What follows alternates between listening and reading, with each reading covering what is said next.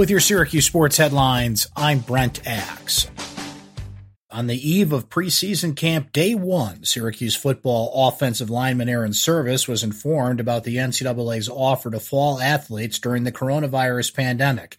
Any player who wished to sit out the season would have their scholarship honored.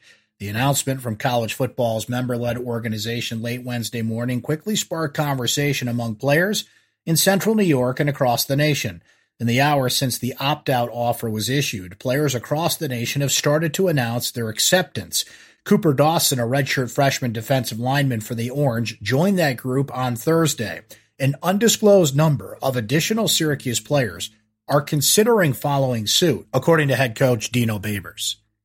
Syracuse will open the 2020 football season September 12th at North Carolina.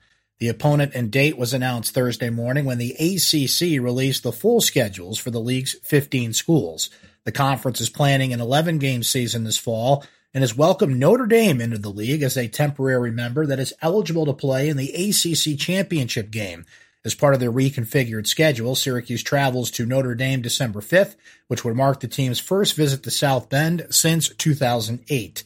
SU's home opener will be against Georgia Tech September 26th, marking the first game under the new Carrier Dome roof. New York State currently restricts any fans from attending games.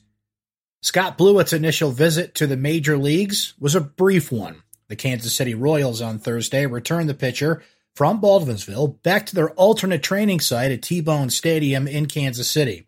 Blewett, 24, is part of the Royals' 60-man player pool. He was called up to the majors for the first time on Wednesday for a game against the Chicago Cubs. Blewett did not pitch in that game. With your Syracuse sports headlines, I'm Brent Axe.